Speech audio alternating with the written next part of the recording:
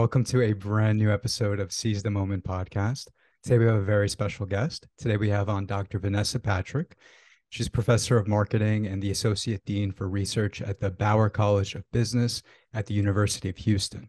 Dr. Patrick has published dozens of research articles in top-tier academic journals in psychology, marketing, management, and popular accounts of her work have appeared in the New York Times, Wall Street Journal, NPR, Los Angeles Times, Business Week, Fast Company, Forbes, Huffington Post, and Washington Post.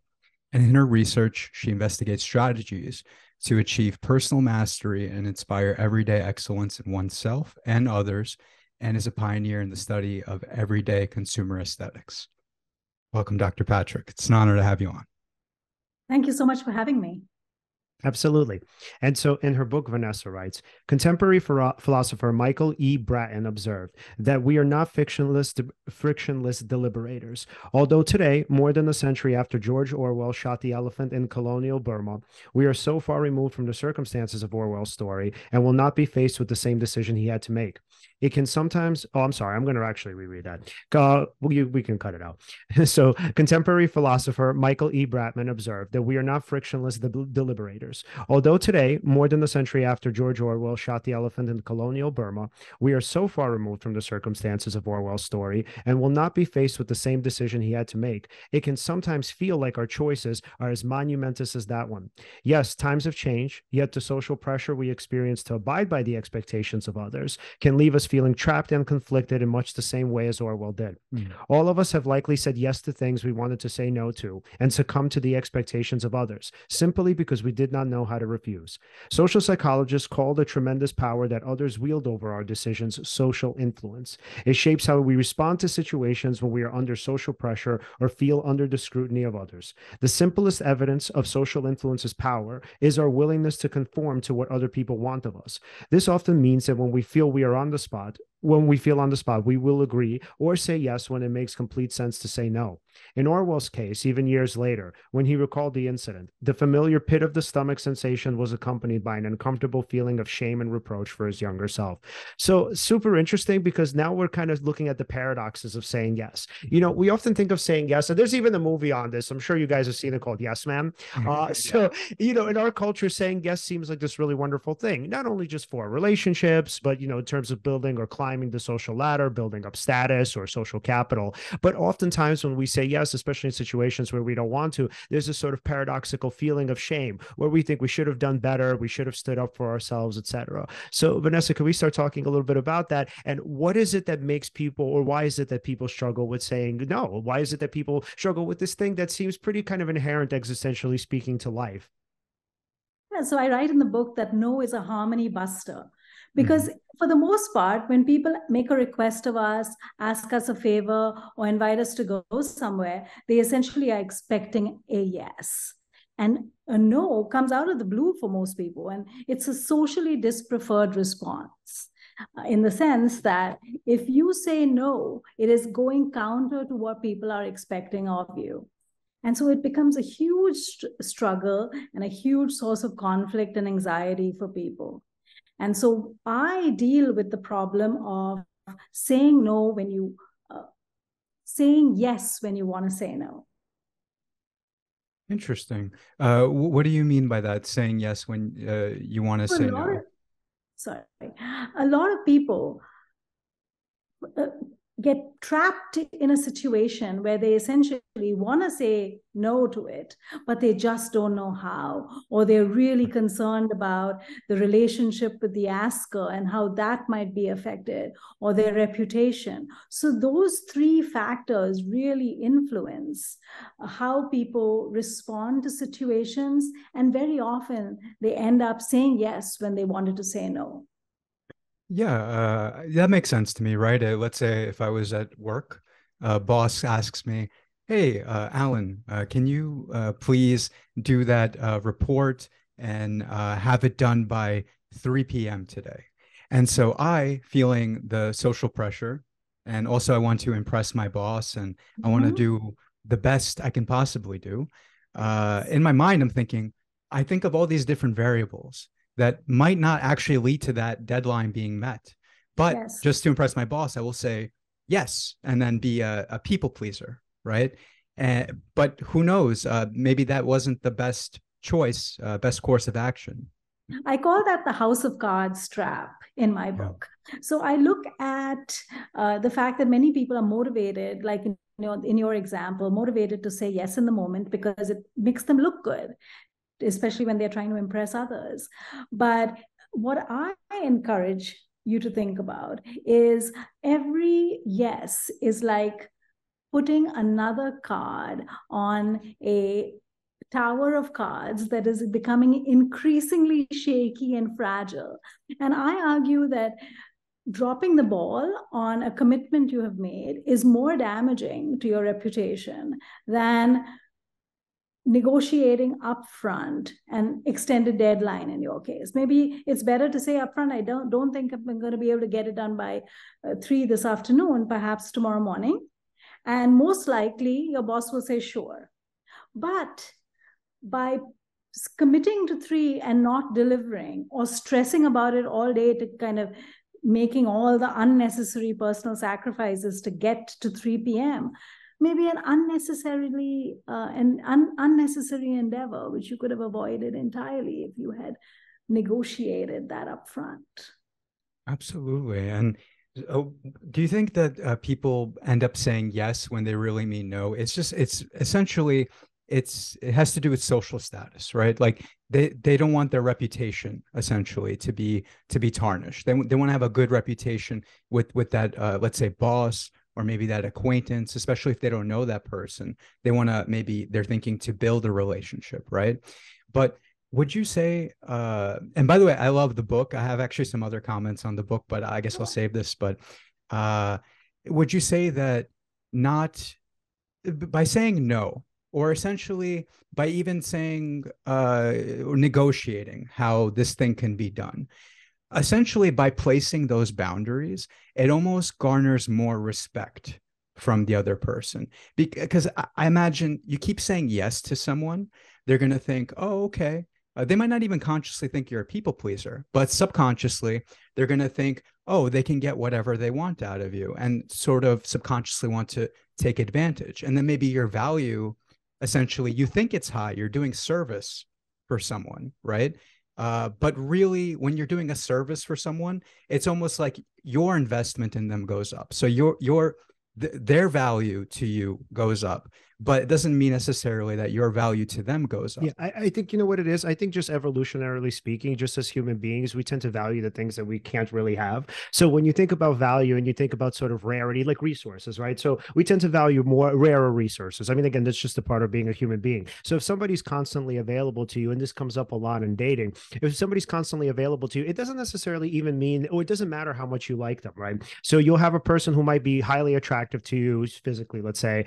They might have a lot to offer in terms of social standing. They might be even really kind and compassionate. But if they're too available, all of a sudden there's going to come that voice in your head, that little doubter that says, you know what, maybe I'm wrong about this person. Maybe they're not as great. Maybe there's something behind the scenes. And I think it's kind of a hard thing to shake. So this happens a lot of the times. And I don't want to kind of get away from your point, because I know you're more so talking about this like or in a work culture. But this comes up a lot in dating too, where if a person is too available, no matter how much they have to offer, seemingly on paper, it doesn't necessarily matter. It turns the other person off. People who are, high status people and people who have achieved a great deal in their lives very often recommend that we learn to say no to the things that are not aligned with our purpose, that are not consistent with our values. And they have learned that through their own life experiences.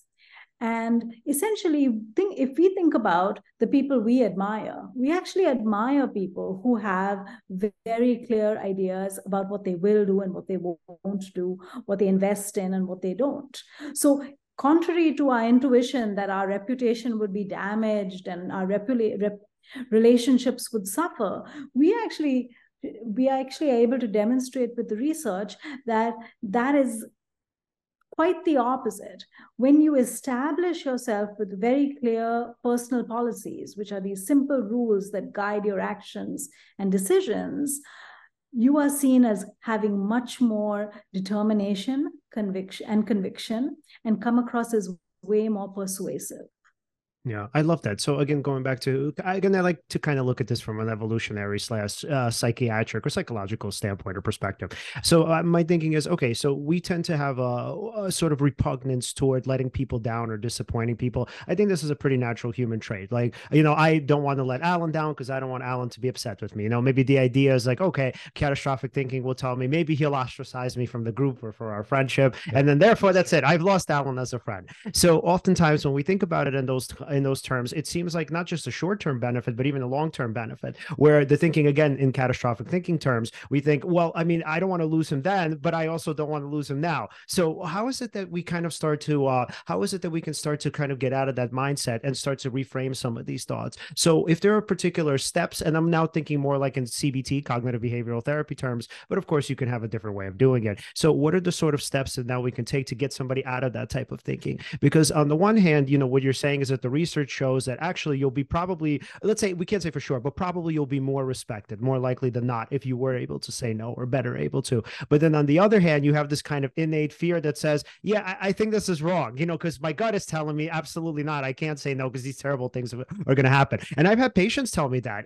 So I'm a psychotherapist, and I've had patients tell me like, no, you don't understand. If I tell my friend no, she's never going to want to talk to me ever again. And it's really hard to convince them otherwise. Very quickly, in your book, right, you have a system, or rather an acronym, ART, right? Yeah. Are you able to speak on that and then how that relates to his question?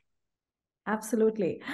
So the art of empowered refusal, the ART, stands for aware. The three competencies that drive this phenomenon, or the key construct that the book is centered around, which is empowered refusal.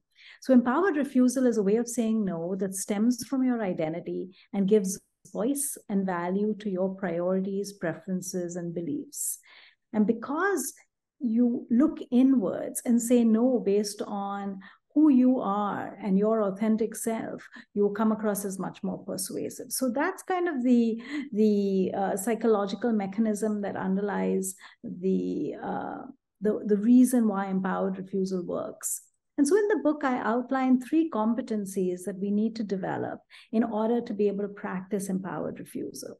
And the first is stands for awareness, R stands for rules, not decisions, and T stands for totality of self.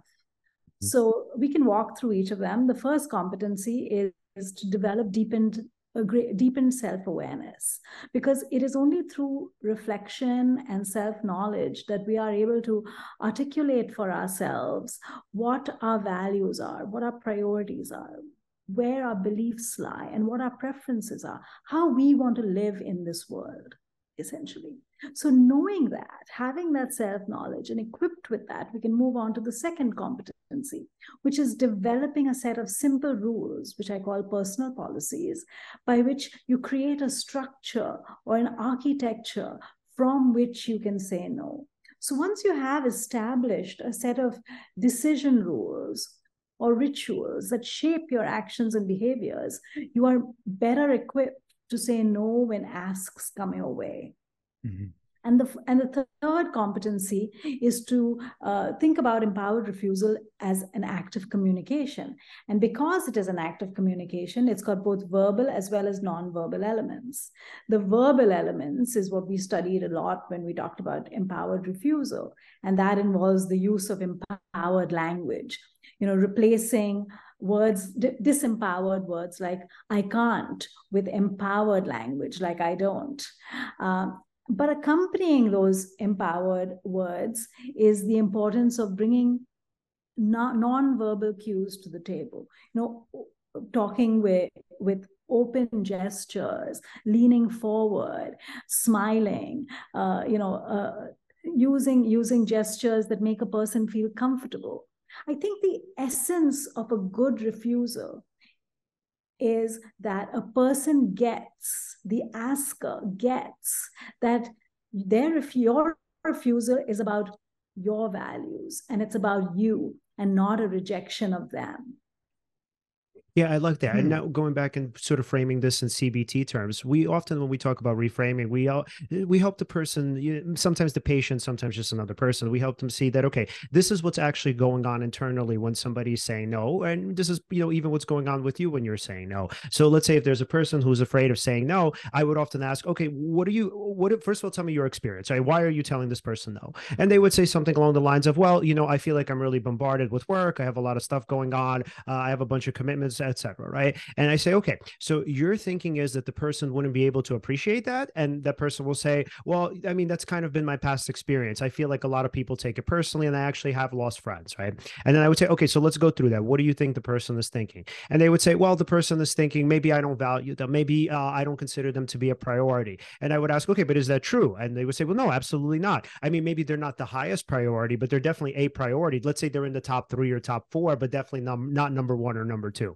And then I would say, okay, and you don't think, based on what you know about your friendship, that this person would be able to understand. And then maybe we'll go through experiences and pieces of evidence where there were kind of parts, or let's say some discord between the two. And maybe the person would say, well, actually, no, there have been moments where that person has understood when, let's say, I let them down in other instances, or, through other kind of moments or whatnot. Mm-hmm. And so what you kind of see is that, okay, this sort of belief that maybe a person can't handle no is actually kind of misguided. Maybe in the way that you can sometimes handle no, not always, obviously, because you're a human being, maybe the other person can handle no too. And so I like this idea of sort of cultivating empathy between the two parties, where we can see that no doesn't actually mean what you think it does. So it doesn't mean that the person hates you, in the more extreme form of it. And it doesn't even necessarily mean that the person doesn't prioritize you. And I like that you said, when you say no and you frame it correctly, essentially because you're saying it based on your own values, right? Mm-hmm. That keeps it from being something that person can take personally, right? Because they're expecting that yes, right? But when you frame it as no, just based on my values, I won't be doing this. That's very interesting to me, because I feel like the delivery and the structure and the framing is incredibly vital, the way that you outline it in the book, to actually making sure that no, for lack of a better way of putting it, hits correctly. Right, precisely. And so, it's about and I think one of the things that I highly recommend for most people it is to never say no in the heat of the moment, because it takes time to construct an empowered refusal. It's very hard in the heat of the moment to respond, with that precision. And that's why I try to buy time and to kind of think about why is it that I want to say no? Most people, when they are faced with this sort of request, feel like under the glare of a spotlight and feel compelled to act immediately.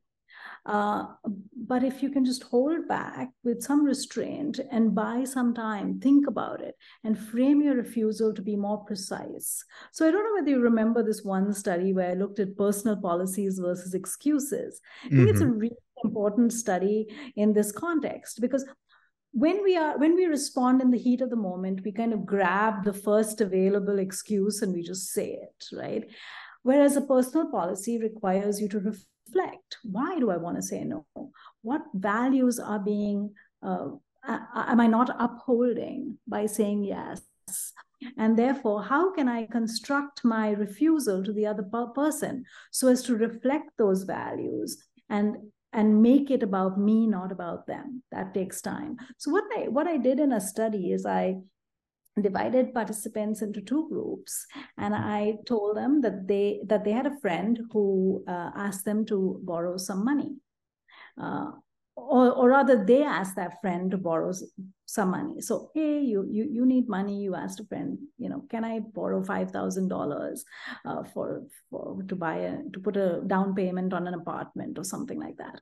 And their friend responds either with an excuse, which says, oh, I have to pay my tuition and I've got some financial constraints at the moment. So that's kind of an excuse, versus a personal policy, which is, I don't loan money to friends and family. I just stay away from it.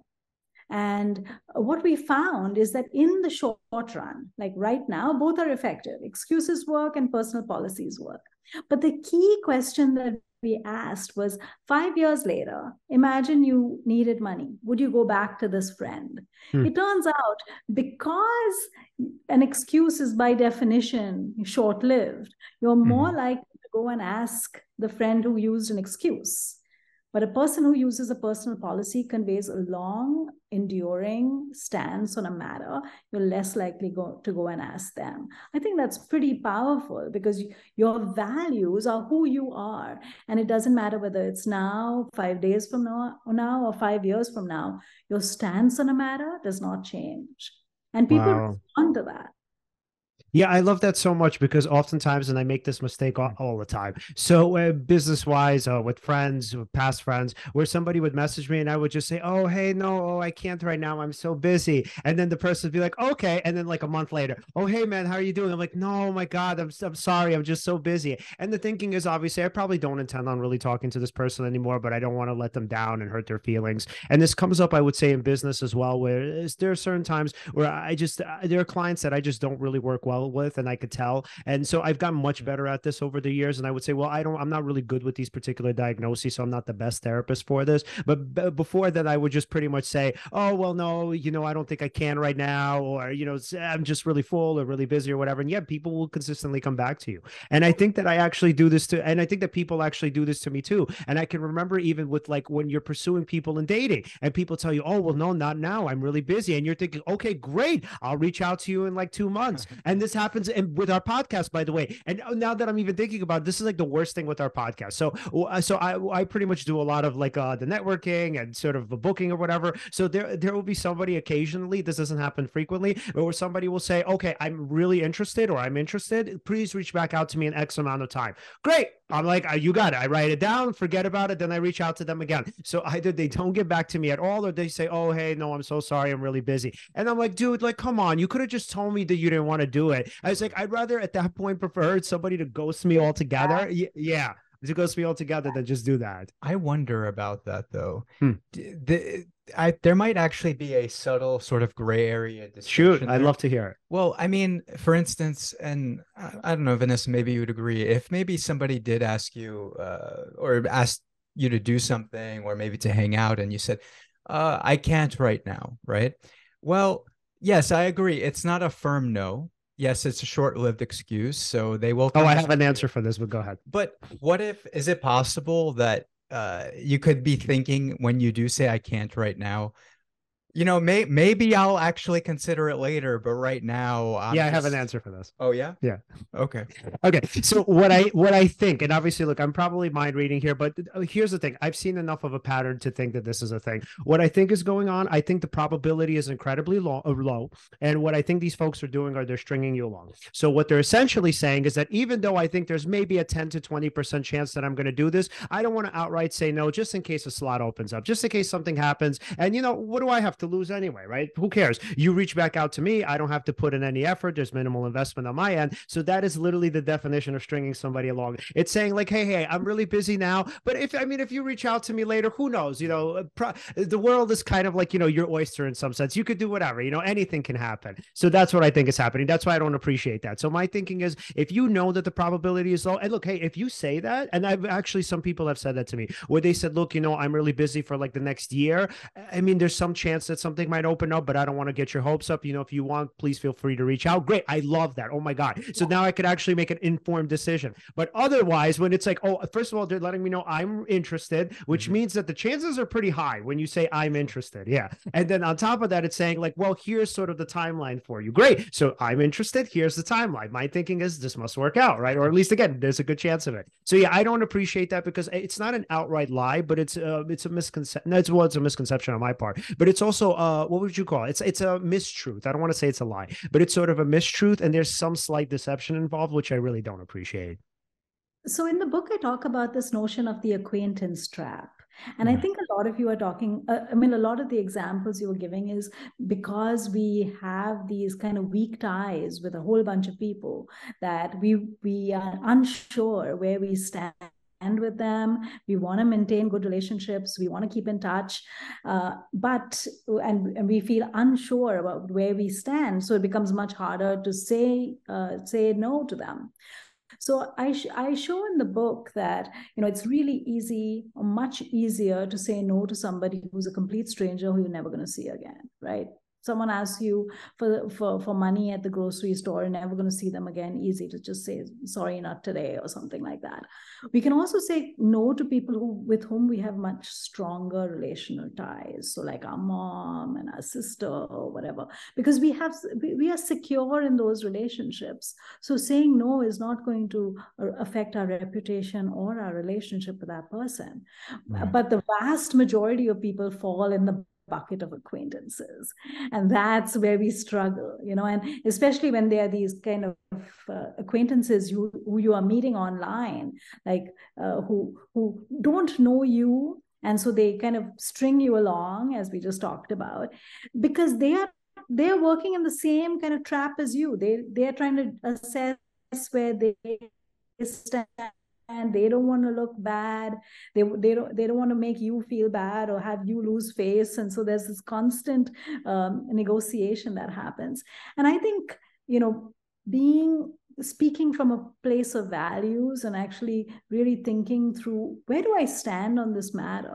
And so I have this 2x2 framework that's in the book called, where I help people think about deciphering the ask. And that's a pretty useful kind of way to figure out immediately and categorize. This is a no, this is a yes, this is to think about. Oh, can you tell us a little bit about that? How does the process work?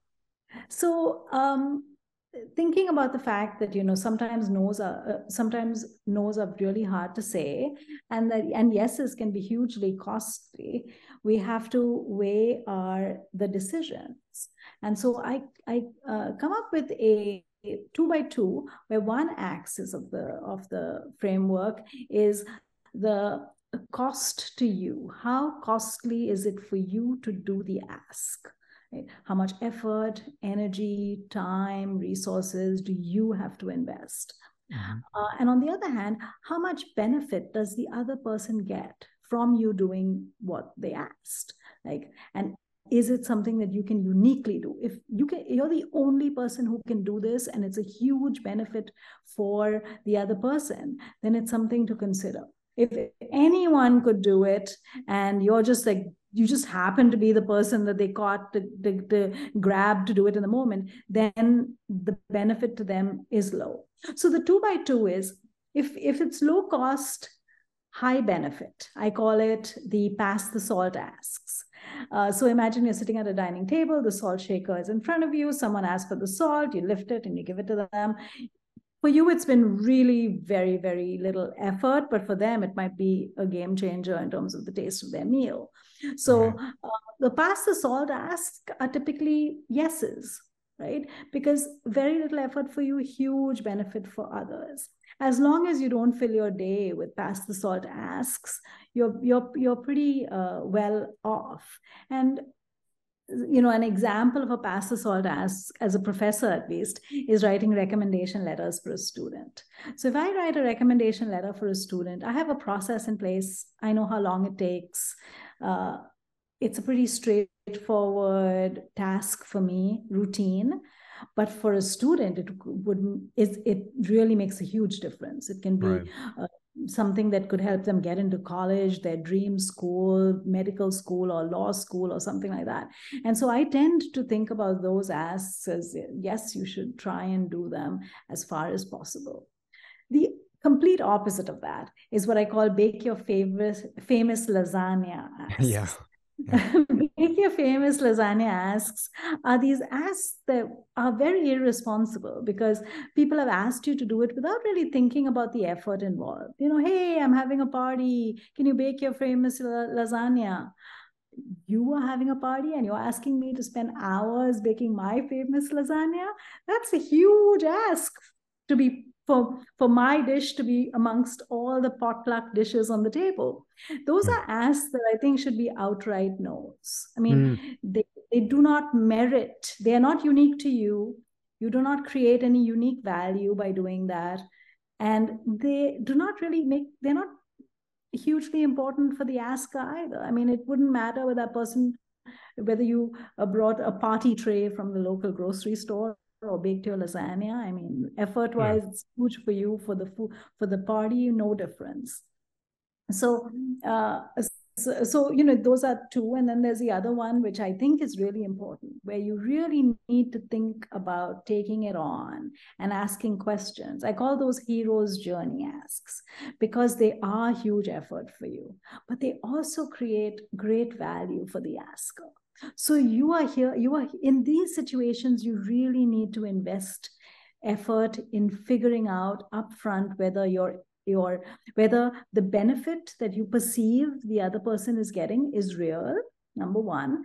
Two is that you are the only and unique person who can deliver that benefit. Like, that's a huge cost to you, but are you the only one? And so asking questions and figuring it out before you jump to a yes is quite important for these heroes journey asks. So, even though it's so funny because so many people think, oh, she's the queen of no, she says no to everything. Absolutely not. You have to say no to the things that do not matter and yes to everything else, because everything is a trade-off. I mean, you have to think about the fact that if you say yes to something, you are saying no to something else. And I think about that all the time. Yeah. Yeah, I love that. Something to learn. Yeah, that's interesting. Do you mind? So that's interesting. Yeah, there is an opportunity cost, right? Trade-offs, right? I totally agreed. I wonder what's the balance between, because here's the thing.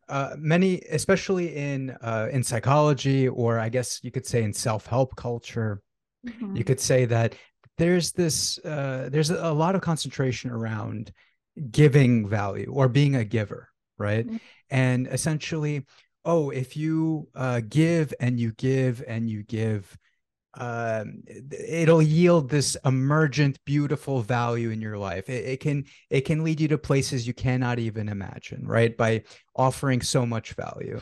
Now, I wonder, when you're asking questions, right, about, let's say, a big ask, right?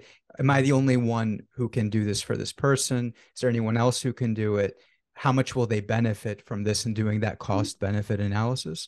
Is that really, I suppose, the main way to sort of gauge or make that like, here's the thing, because on one level you want to give value, so this way it's also genuine. You also want to benefit from it selfishly, probably, but it's a good thing to do.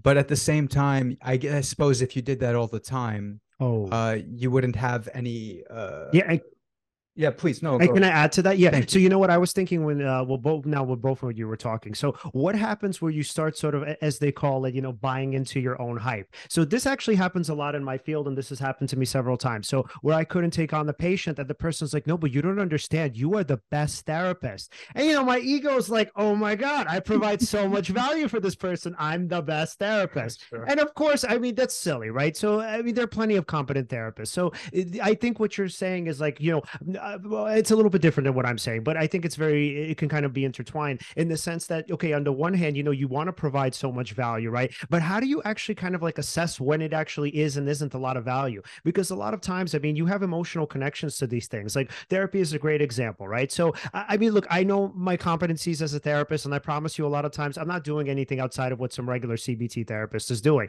And I could look back on those sessions and I could say, I know what we talked about. It wasn't that great. So, when the person says like, oh my God, I need to see you, I'm like, okay, dude, something else is going on around here, so the thinking is, it's like, how do you kind of also stop yourself from or how do you have an accurate assessment of the situation and actually how much value you do provide? And I guess what you're saying is that whether it's even worth providing a lot of value. Well, so here's the thing. So, and Vanessa, please correct me if I'm wrong. It seems to be that when you couple that awareness with that cost benefit analysis, I suppose with the awareness, you can gauge how much, or rather, you can gauge that, it's good to offer value. It's good to be a giver, right? And you may even identify as a giver, right? If you're using a noun, let's say, to describe yourself. And if you're narcissistic. Well, okay, sure.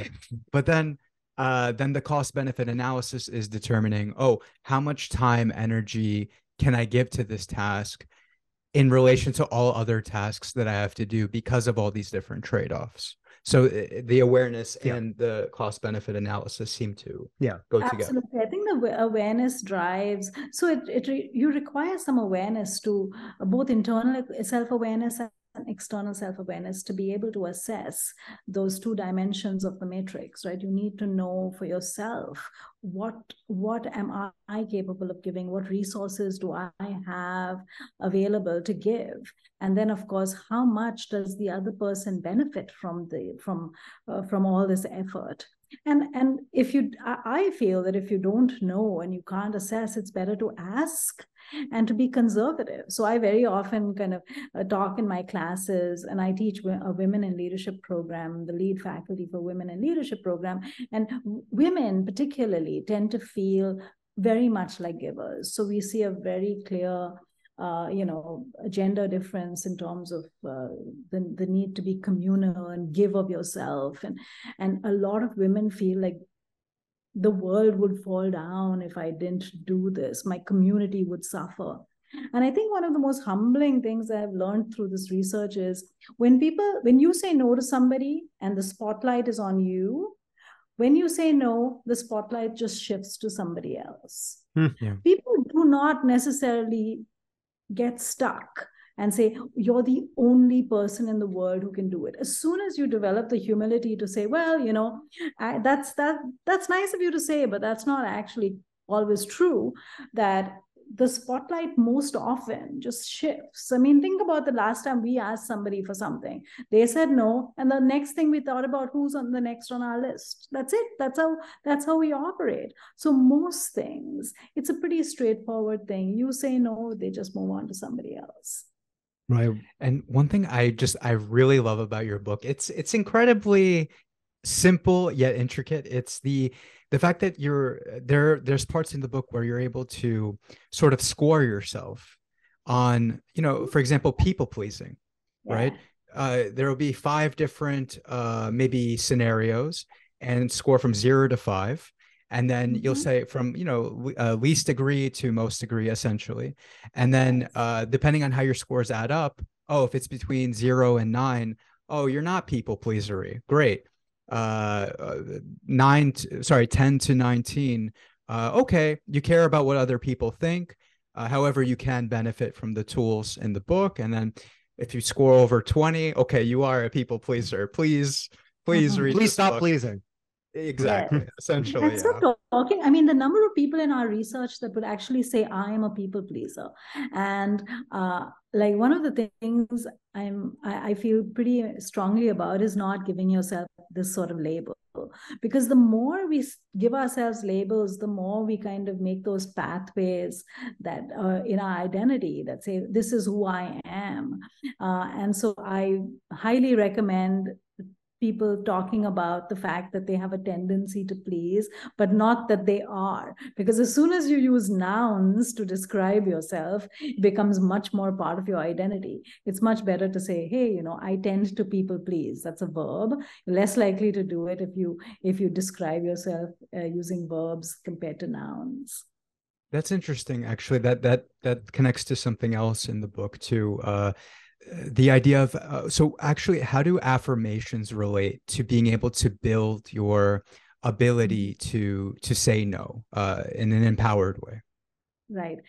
I think that I think you're referring to the part of the book where I was talking about self-talk and the importance of being able to. I mean, if you think about it, we spend the most time with ourselves, and our brain is constantly talking to us about what we are thinking, who we are, what we feel, what we like.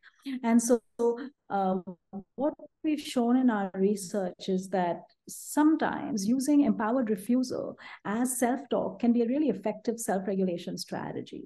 So we can set ourselves up for success and achieve our goals by talking to ourselves in a way that's empowered. So for example, saying, I don't eat chocolate cake makes you more likely not to eat chocolate cake than if you say, I can't eat chocolate cake. I don't take the elevator when I can take take the stairs makes you more likely to take the stairs, because that's goal for exercise. So basically, what we talk about in the book, what I talk about in the book, is the research on how empowered refusal can be used as an effective tool to self-regulate. Yeah. And what I love is that you have a part of the book where you mentioned the movie Runaway Bride and the Julia Roberts character. I don't know if you've ever seen the movie. Yeah. So the Julia Roberts character, who essentially doesn't even really fundamentally know who she is. And what's so interesting is in my practice, I see that a lot of times with people who, I mean, they're definitely people pleasers, but it's this fundamental part too, where they take things or they sort of take on things that they don't necessarily want. And when you kind of ask them like, hey, what is it that you really want? Or what is it that you're attracted to? Yeah, they don't really know, and they can't answer the question. So it's like, so here's an interesting, I guess, scenario without giving too much specifics. I remember asking a person, I said, okay, what is it about this person that you like? And the response was like, well, they were just really persistent. And I'm like, that's like a reason to date somebody. It's just that they were persistent. And they were like, yeah, like, I mean, it seemed like they really liked me. So ultimately what you see is that if you can chalk it up to anything, the understanding is I like this person simply because they liked me, which is obviously a really poor foundation for a relationship. So how do we kind of begin to address this, where you really have the person thinking that being attracted to somebody or being in a stable, healthy romantic relationship actually just means being liked by the person? It's just that simple. So I'm not a relationship expert, but in my framework, it boils down to developing the self-awareness, understand investing. I mean, people just taking time to be alone and reflect on what you care about, what your values, priorities, preferences, and beliefs are, what you want to bring to the world, and what is the best possible life for you. So many people don't actually know that. And so a lot of the work that I do in my women leadership classes is give people the time and even the permission to think about and reflect on themselves, what their values are. And one of the activities we do is also look at your calendar and look at whether the way you are spending your time is consistent with your values. Like, are you living the life that you want to live based on how your calendar is structured?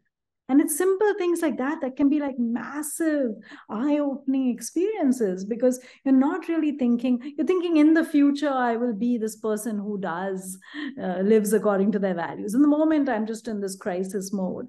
And so a lot of the reflection has to come from truly understanding who you are. So one of the exercises that we do is the best reflective self exercise.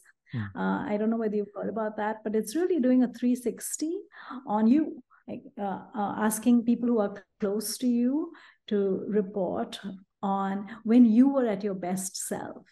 And sometimes it's kind of eye-opening for people to hear what other people say there is their best when they are operating at their best, because we often take for granted the stuff that we do well, and we don't really leverage them as assets. So the fact that, let's say, you're organized or you're punctual, these are things that we take for granted about ourselves because, that's how you operate. But those are huge assets. Those are your values, the way you operate in the world.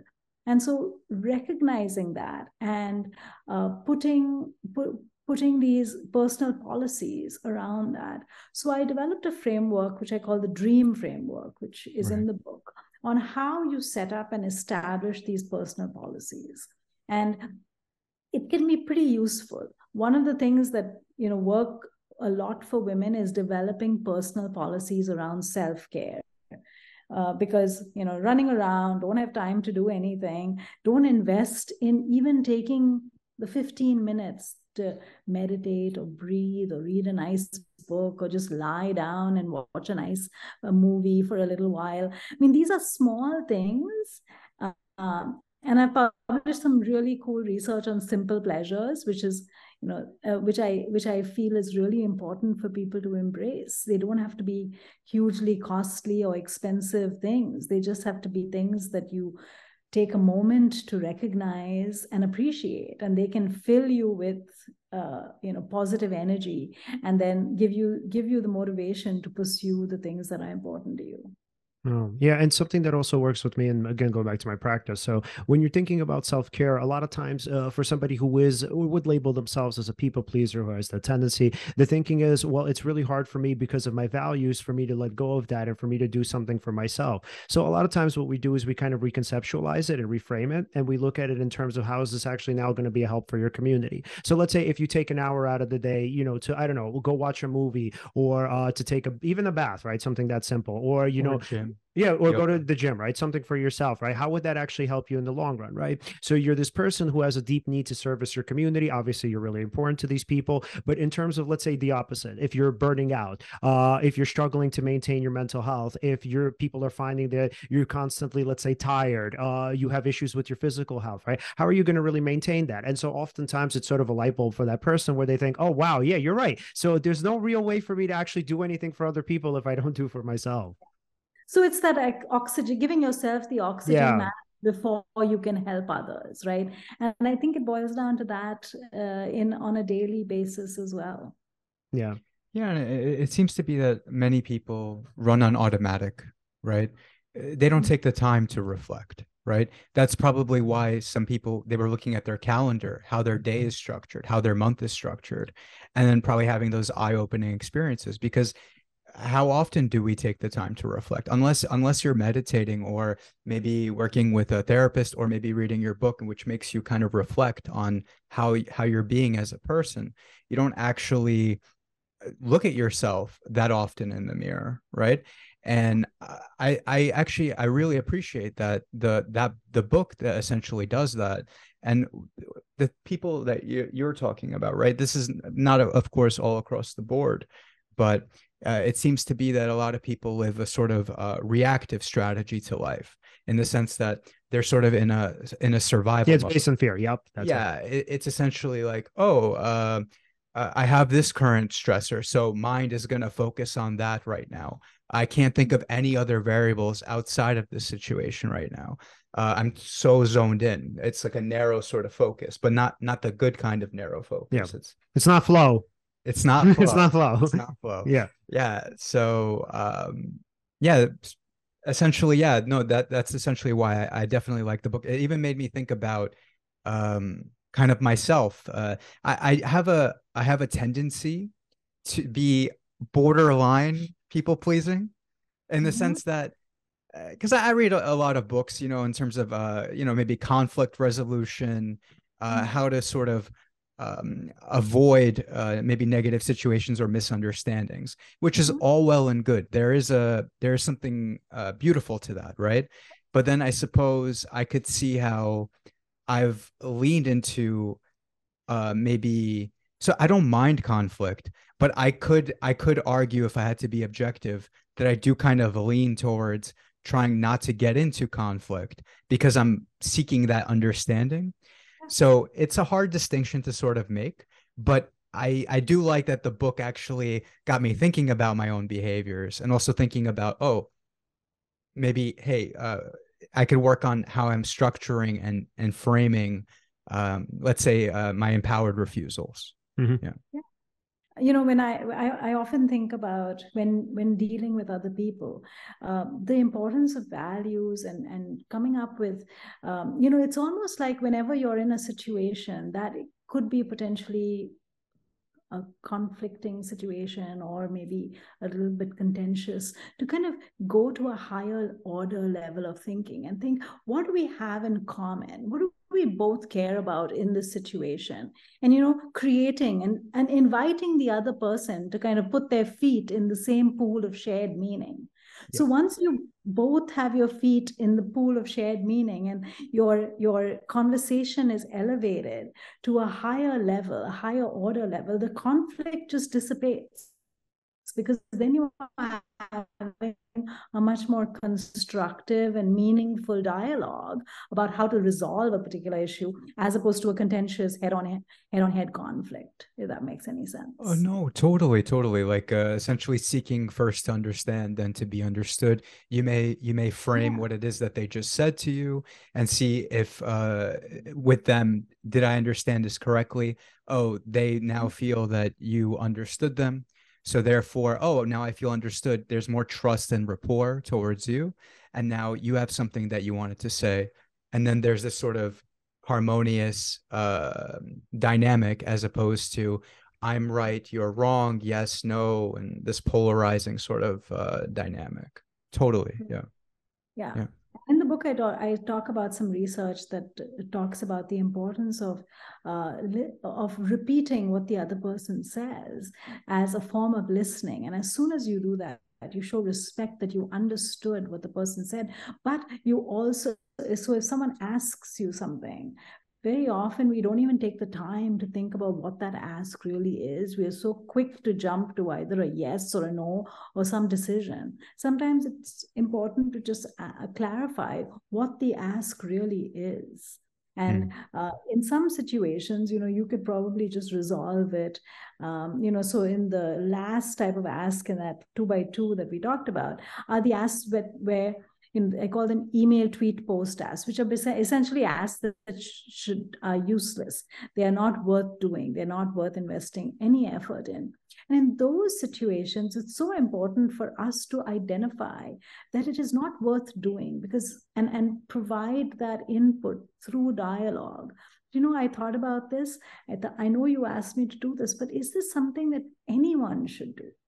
And it turns out very often, a lot of the things that can be resolved, I call them bullshit jobs in the book. But bullshit jobs don't need to be done. Nobody needs to do a bullshit job. It's not about you. You're doing the universe a favor if you can resolve the bullshit job problem with a dialogue, as opposed to have it passed along to the next person. I love that. But I am curious how we can kind of start to think about this. What happens when you have somebody who is high conflict and who does tend to personalize? And yeah, for whom it is, they have very thin skin, and for whom it is difficult for them to take no or a no. Yes. So that's chapter 7 in the book. The pushy asker, right? Someone who will not take no for an answer. In my book, I call them walnut trees, because the American black walnut tree has a beautiful tree with a luxuriant canopy, and it essentially dominates the landscape. And the way it does that is by exuding in the soil a toxin called giblone, and essentially stunts the growth of everything else. So instead of calling these people, in the literature, these people are called jerks or assholes or whatever it is, I decide to call them walnut trees because they do essentially those same things. So in our classes, we say, oh yeah, that's a walnut tree. So walnut trees are the kind of people who will not take no for an answer. They will insist on you giving them a response right away. They want an immediate response. They often ask you stuff face to face because we are 33 times more likely to say yes to a face to face request. Walnut trees know that. They also create a home court advantage for themselves. So they might call you to their home or their office or take you out for lunch. So they've created this artificial power dynamic that kind of corners you so that you can't say no. So recognizing and spotting walnut trees and learning their strategies is an essential skill to make empowered refusal work in the real world. So I obviously have a whole range of strategies to deal with walnut trees. Some deal with direct confrontation. So invoking a personal policy, repeating your no again and again and again till the walnut tree just goes away. But there are other indirect strategies that you could use that kind of put a barrier or distance yourself from the walnut tree.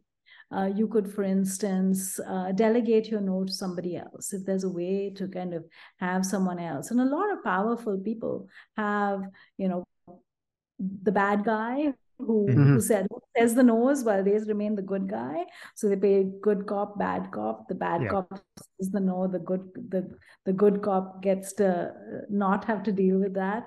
So that's definitely a strategy. Using technology is a great strategy. So I talk about technology as a buffer. So it's much easier to say no via email or in a text message than to say no in person. Sometimes you have to use nonverbals, like a thumbs down emoji may work better than any language that you would use. So I think you have to work harder with walnut trees, but it's certainly not impossible. I love that. Yeah, I've gotten used to blocking people, especially lately. I'm just like, man. So my thinking is, and I love this, I guess it's a phrase or comment or whatever, silence is an answer. And a lot of people will not understand that. So they will ask you something and you just won't respond. And you're like, cool, I'm moving on. Then they will ask you another question or the same question again. And you're like, damn, dude, like, you don't get it. I don't want to talk to you. Like, clearly I'm not responding for a reason. So yeah, I just have to start blocking people. Fair enough. So just to shift it a little bit, earlier on in our conversation, you mentioned that um, to take some time to structure how you're going to frame your no, right? If you can. What's a sort of a strategy, I suppose? Let's say you're dealing with maybe a friend. Honestly, I'll generalize it: friend, family member, or maybe colleague, and you need to have that. They asked you something, you need that time to say no. What's something that I suppose could be said in order to gain that time? Like, I'll get back to you, essentially, or so, essentially not committing in the moment. So you could say, I need some time to think about this. Or ideally, in an ideal world, you already have practiced, developed these competencies, and you have a set of personal policies in place so that you can immediately identify, this is a yes, this is a no, this is, I need a thing to think about.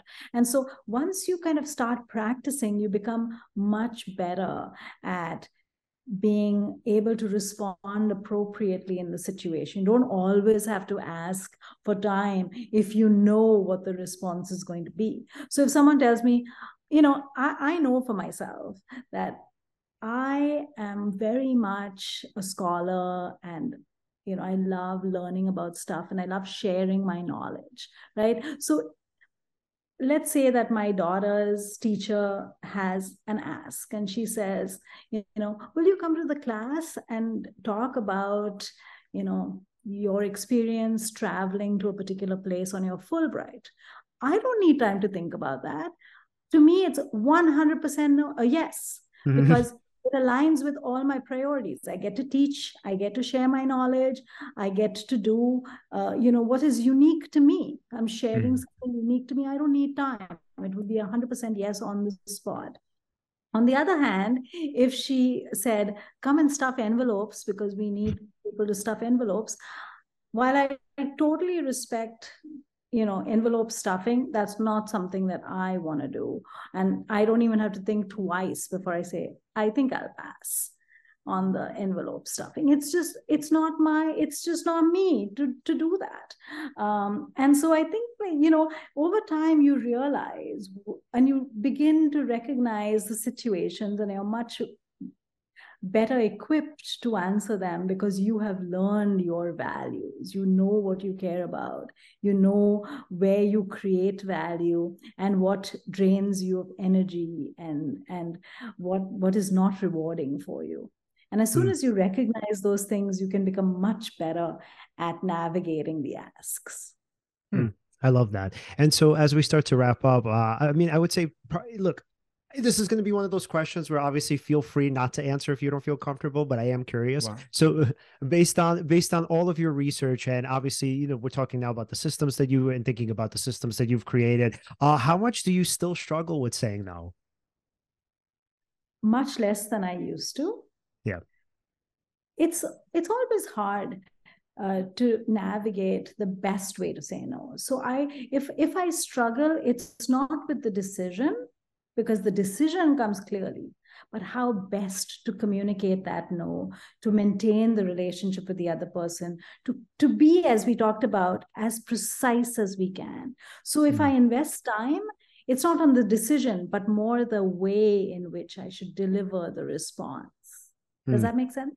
Yeah, absolutely. So what you're essentially saying is it's not that it's gotten easier for you to say no, but it's also on the other hand, you've been a little bit or learned how to be more tactful about it. Because I guess ultimately, and this happens with a lot of us, we tend to overcorrect. So I've done this a million times where I go from, okay, now I'm first of all just saying yes all the time. And then I'm just saying no. I'm like, I don't care, leave me alone. No, no, no, no, no. Right. And you don't really have a way of thinking it through. You're just kind of like reacting to the fear. So it becomes fight or flight, where it's either I just run away from it by saying yes, or I just become really aggressive and push the other person away and say no.